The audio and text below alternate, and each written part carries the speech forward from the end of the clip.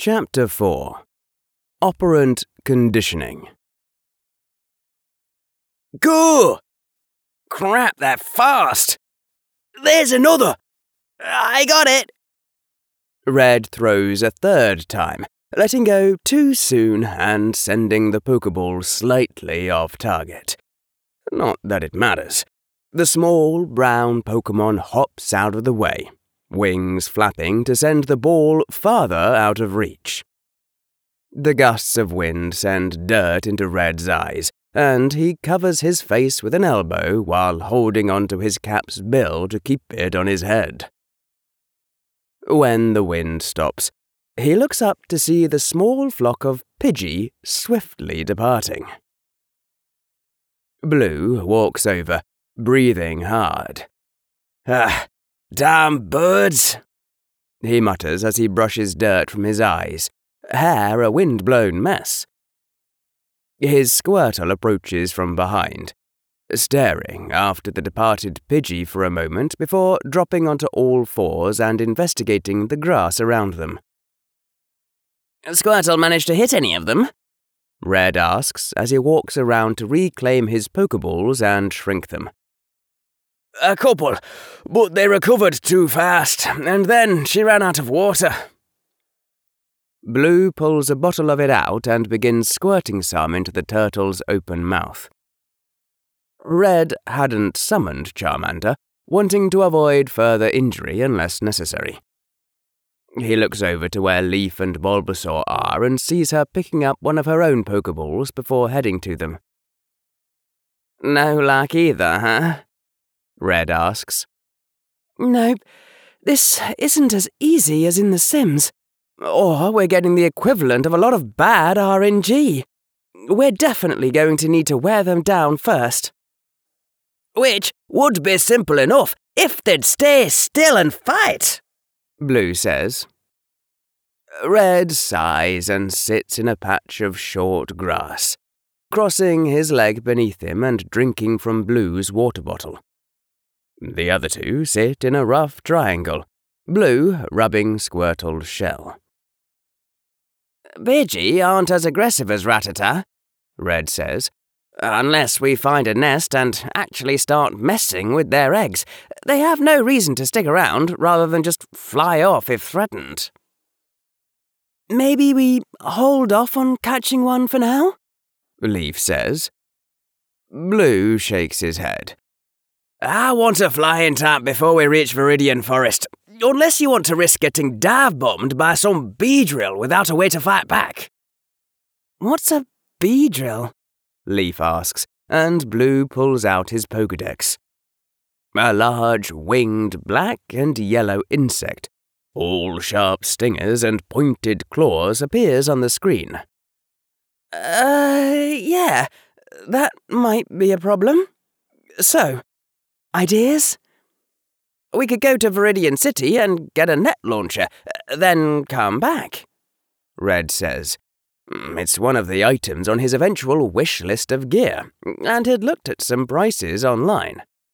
They cost $500, but we can rent one for $130 a day. Blue scratches his neck. That's not bad. How much do you have? After buying all my gear, I've got $237 left. You? I have about $500 saved up. Leaf holds her purse. I brought $400 for the trip, so we could all pool in to rent one for $43 each, or buy it for $167, give or take $1. So, it's an option, though a pricey one, Red says. Blue nods. I was hoping to save for critical supplies until I can earn some cash through catches or matches, so let's make that plan B. Any other ideas? Leaf looks around at the tall grass, some of it as high as their shoulders while seated. A trap of some kind? I can hide with Bulbasaur in some of the tall grass, try to grab one with vines if it gets close. Might take hours of waiting, Blue says. What if we lure them? Dig a hole, make a false cover and put some berries on it. Red runs his fingers through the grass. Even if they were heavy enough to break it, they'd just fly out before we got close. I like the berry idea, though. Maybe combine it with leaves? Bulbasaur sits under the trap. Or, better yet, we can find a berry bush to hide him in, Leaf says. They agree and get up to look for a good spot. It isn't hard to find berry bushes, but most are stripped of ripe fruit by wild Pokémon. A few Rattata and Pidgey run from the trio as they walk through the tall grass, and, eventually, they find a berry-laden bush with 3 Rattata around it. They seem willing to stand and fight at first, until Leaf brings Bulbasaur out. They flee before Red can bring out Charmander, and Blue throws a Pokeball at the retreating rodents, missing one by a hair.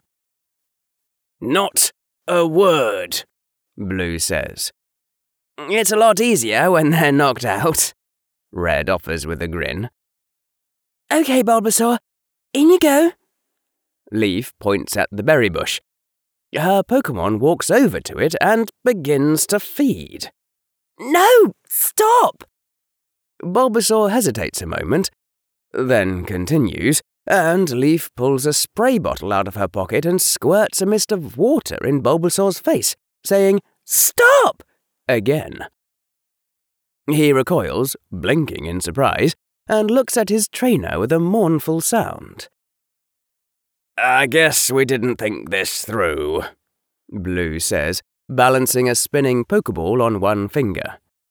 He's gonna just eat the berries when we move away. Give me a bit and he won't, Leaf says. This is a good training opportunity. Blue looks skeptical. You're gonna train him not to eat berries. Might want to make sure he's full first. It's not too hard. I just have to reward him with something he wants more. Red turned to Leaf, impressed anew. You've studied operant conditioning. He started to appreciate that Leaf had probably worked at least as hard to prepare for this journey as he and Blue. That Pavlov thing? Blue asks. That's classical conditioning. Operant conditioning deals with positive and negative reinforcement. Blue stares blankly at him. I'm pretty sure we covered it in school together. Oh? Blue spins his Pokeball again, arm moving slightly to keep it balanced. I must have been sick that day. Red sighs as Leaf smiles and puts her pack down to dig through it. Okay, so Professor Skinner was studying behavior theory and was focused on the way Pokémon learn. He put Rattata in a box which had a mechanism to release food, along with a lever and a light display or speakers. This is fascinating, Blue says in a monotone. Do you want to know what she's going to do or not? I was hoping for a 10-second answer, not an hour-long lecture. It's been 20 seconds, if that, and only counting your interruption. What? I said it was fascinating, then you get all huffy. Anyway, Red continues, deciding to simplify. He was able to train the Pokémon to press the lever after seeing the right light display or hearing the right sound, but not when seeing or hearing the wrong one. The lever would only dispense food if they pressed it after the right signal. That was their reward, to reinforce the desired behavior. If they did it after the wrong one, they'd get a small shock or something. That aversive stimulus was the punishment. Leaf finds and takes out a small box of Pokepuffs. The round cakes are colourful, and their scent fills the air as soon as she opens the wrapping. Bulbasaur and Squirtle sniff, their gazes locking on the brown and orange pastry Leaf holds up. Okay, that's starting to sound familiar. Blue says. It's like how we link new commands with Pokémon attacks. Right, but the principle works with more than just battle commands, Red says.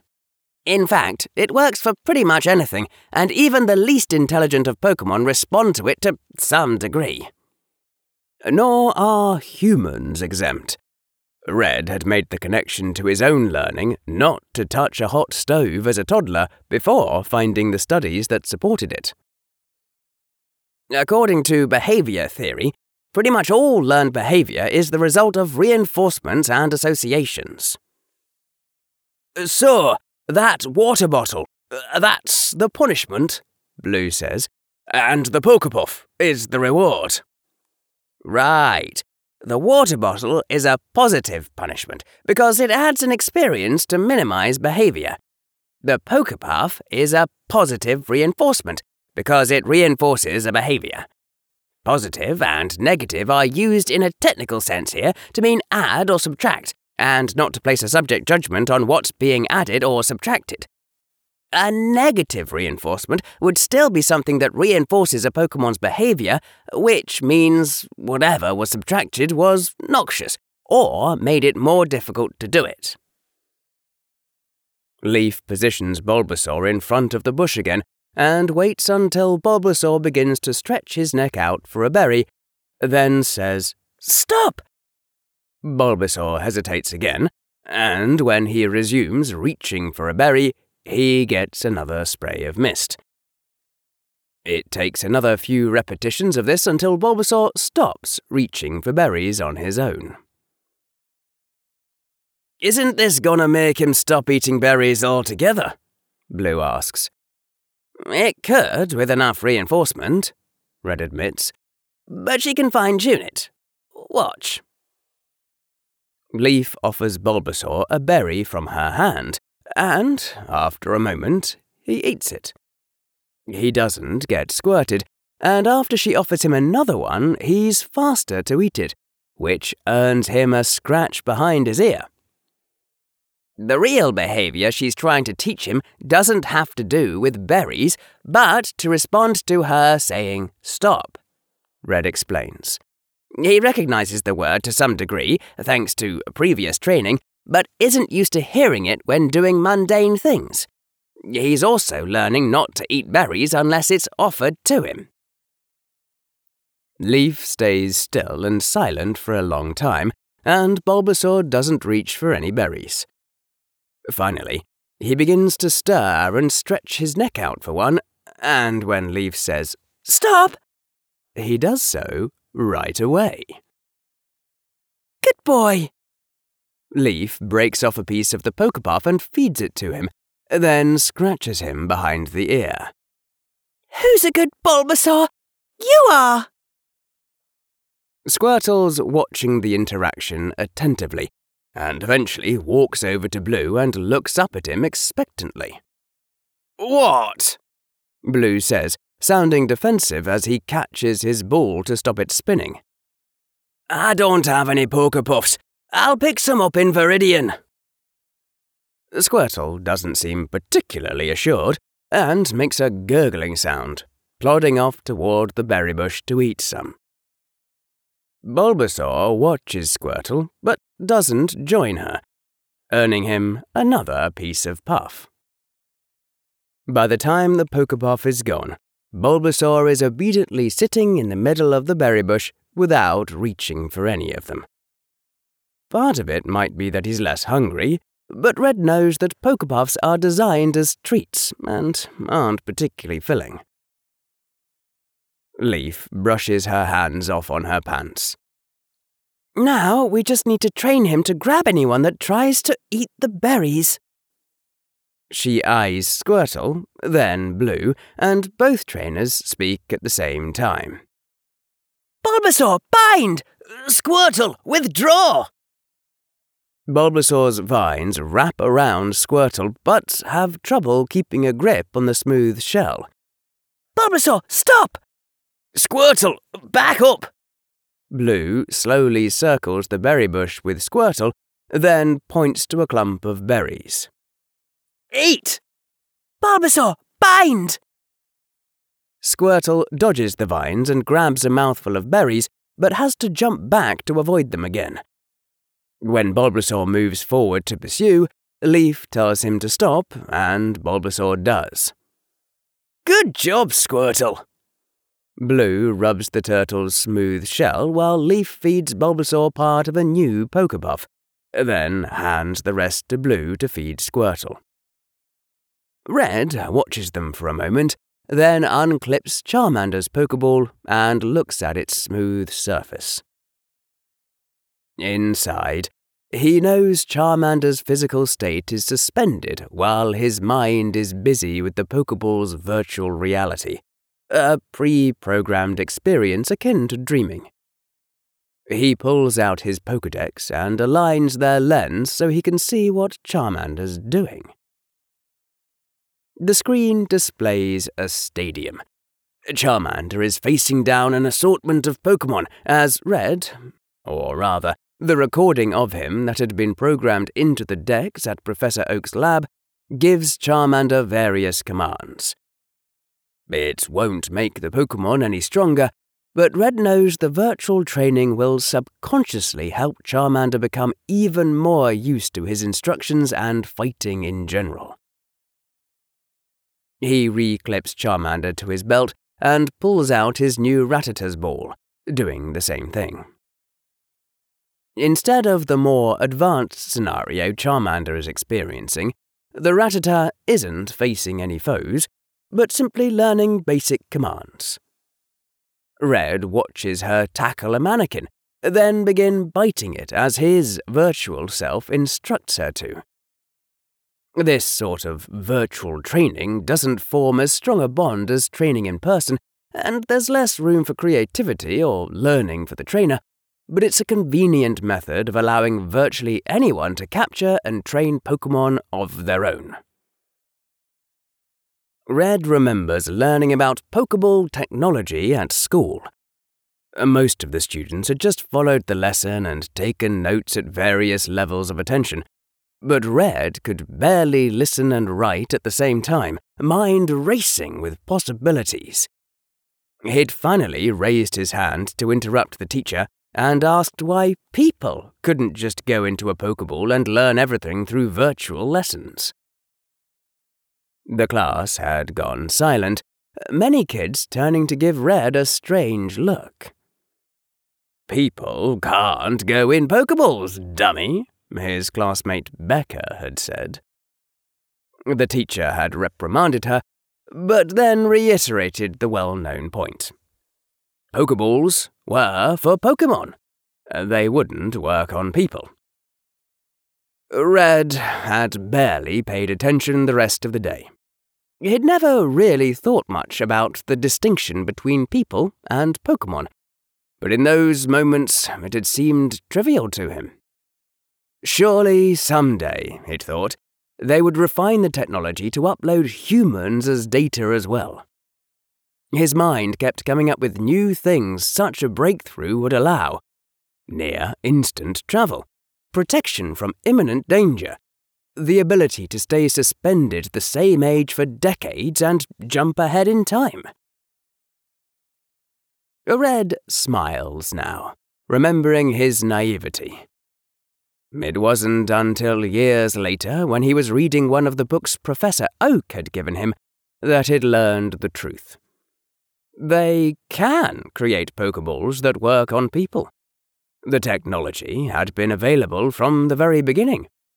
But the atomization and compression isn't quite so simple for creatures with higher cognitive functions.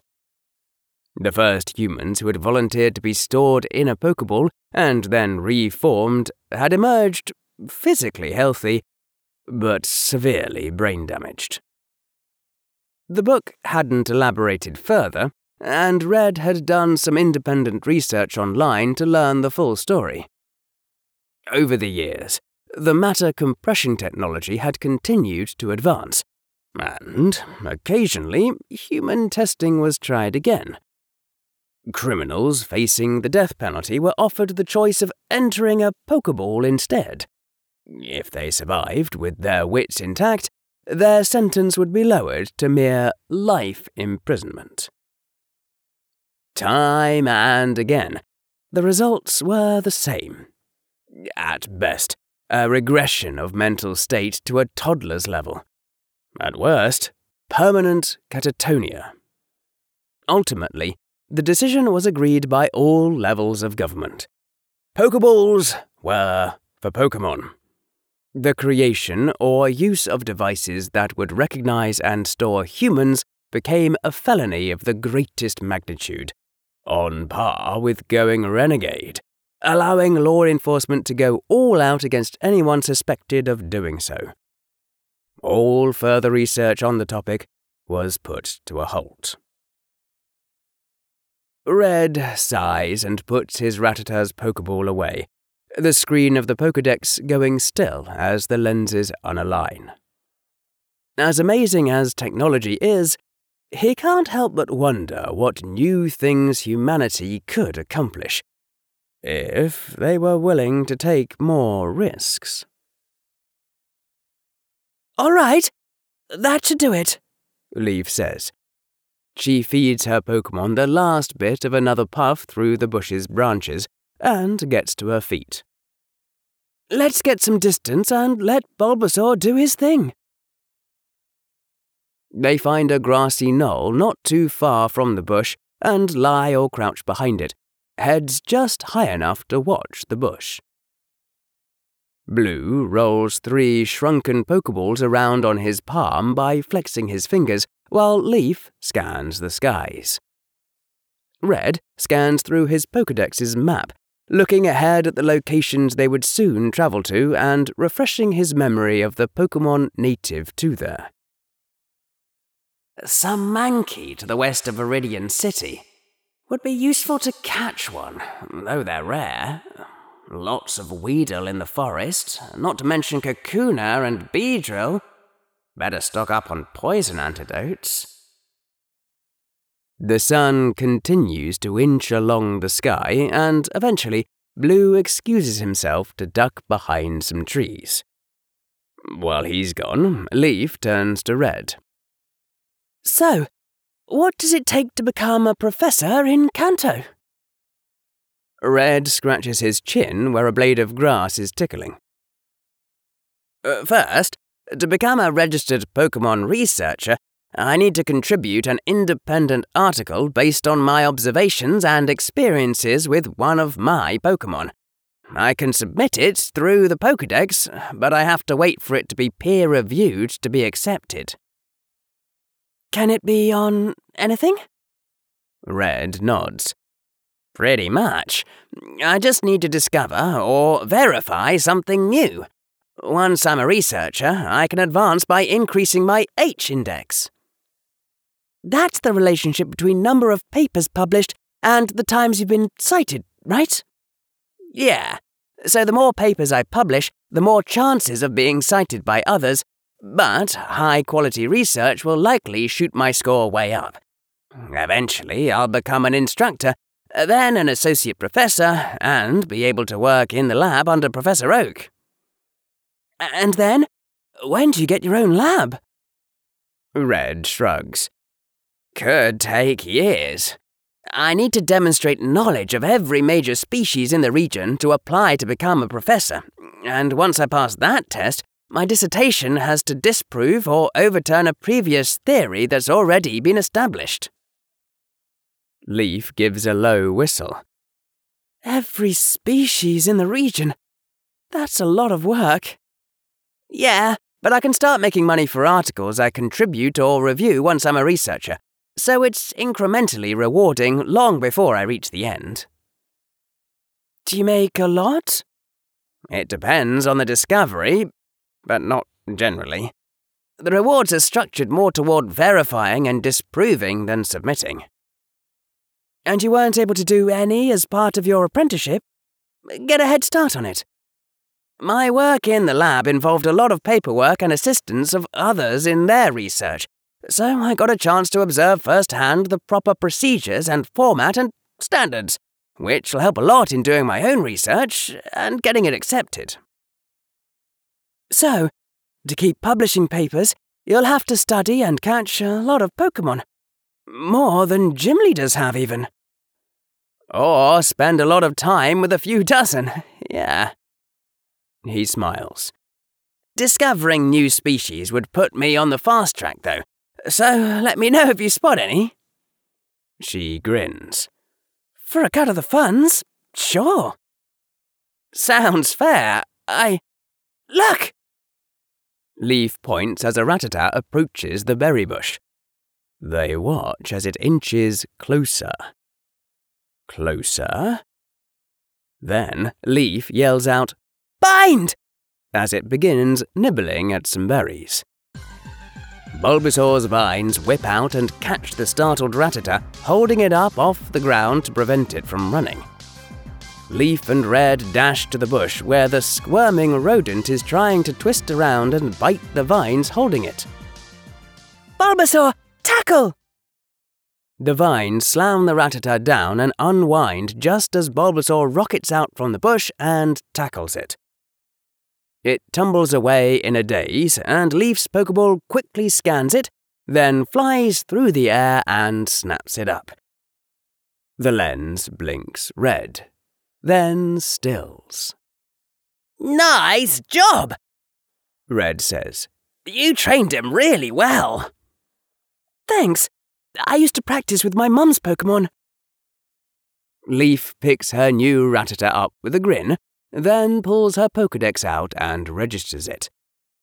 Once it's programmed to her trainer ID, she clips it to her belt, where it will begin the basic training program Red's Rattata is going through. Red brushes his fingers over his own Rattata's ball. At least one of us should nickname ours, in case we have them out at the same time. Good idea. I'll try to think of one. Leaf crouches down to rub Bulbasaur's head and feed him another Pokepuff.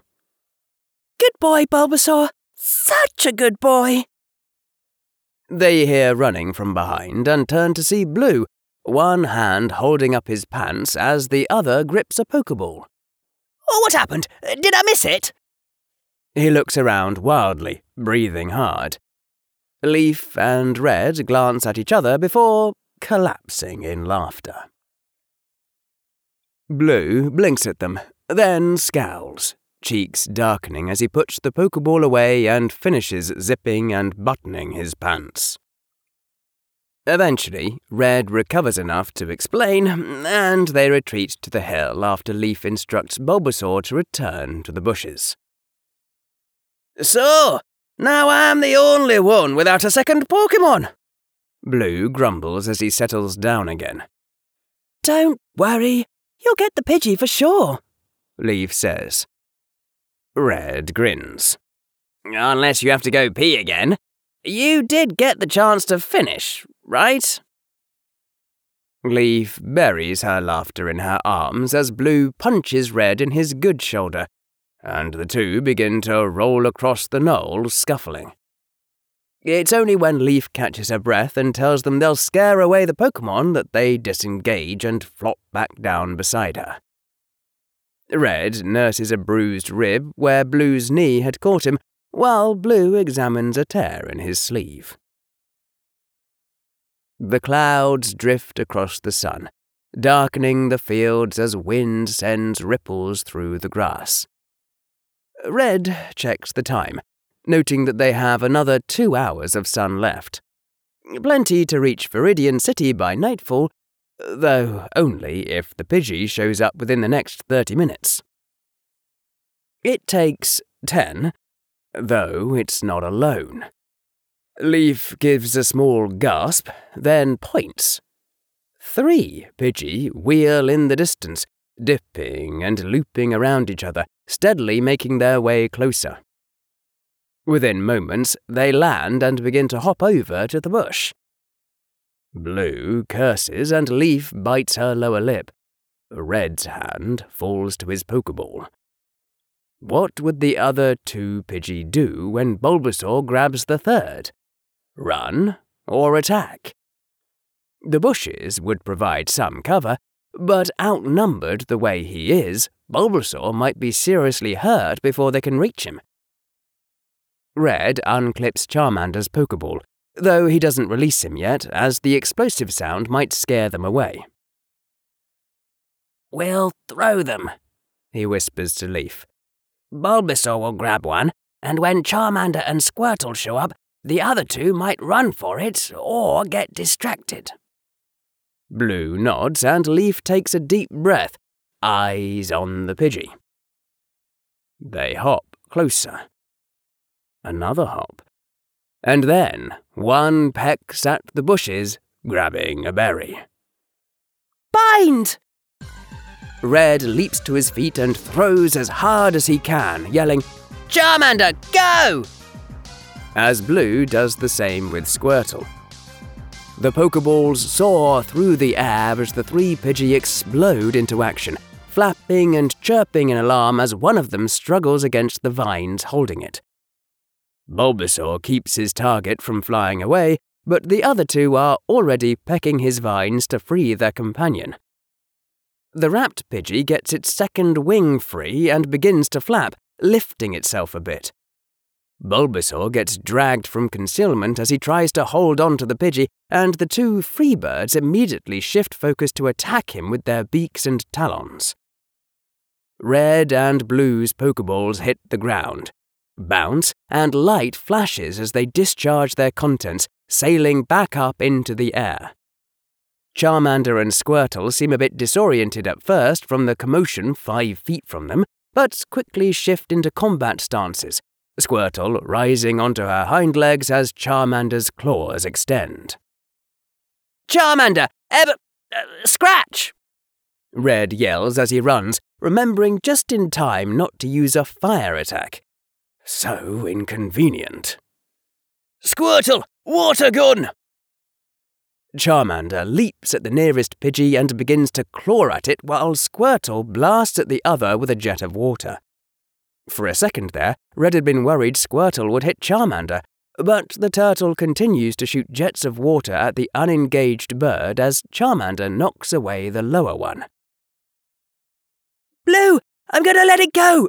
Be ready! Leaf yells from behind them as they run toward the bush. By the time they reach the scuffle, Blue has a Pokeball in each hand, pressing their buttons to expand them and pointing their lens at the Pidgeys.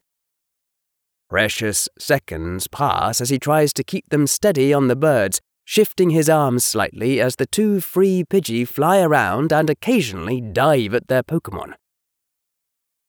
"Gotta keep their wings busy.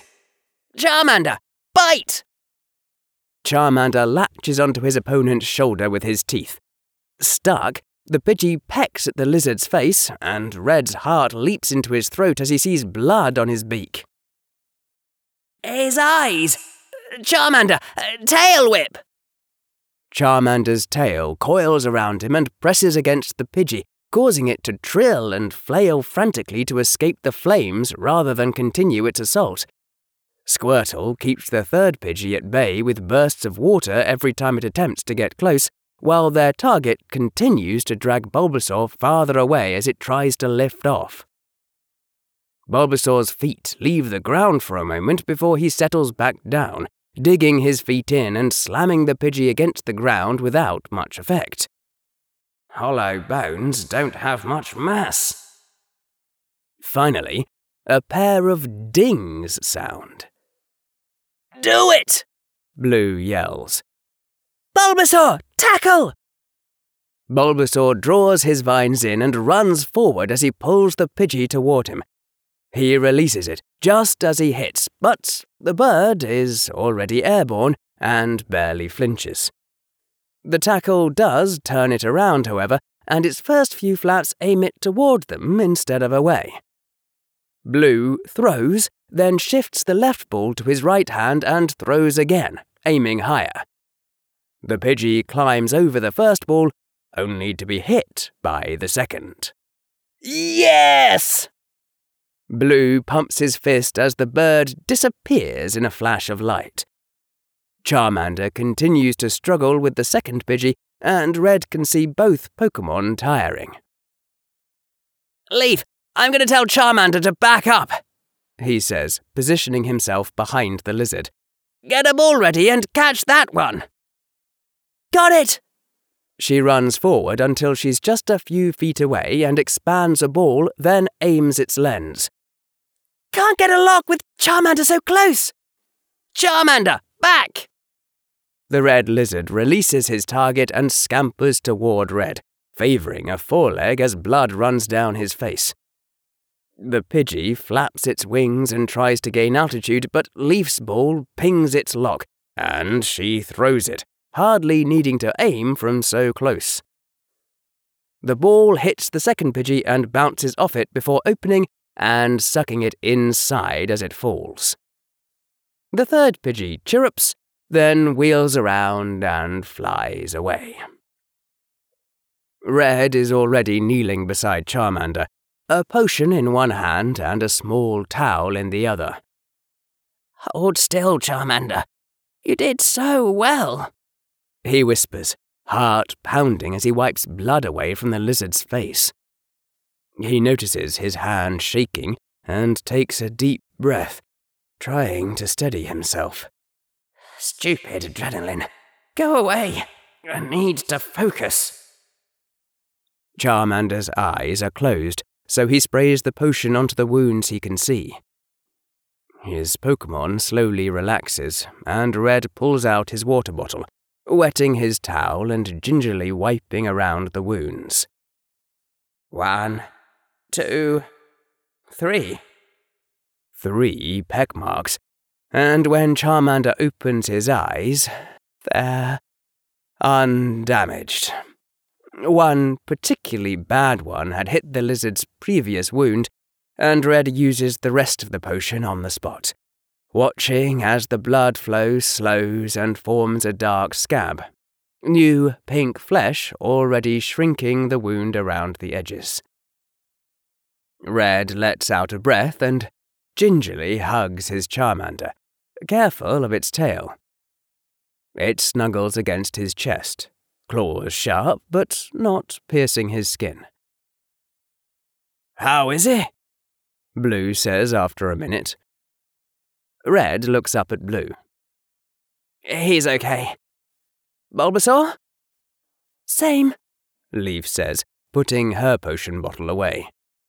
They got him pretty bad, though, and the plant on his back is shredded a bit. I'd like to get him to a Pokémon Center to make sure there's no permanent damage. Yeah.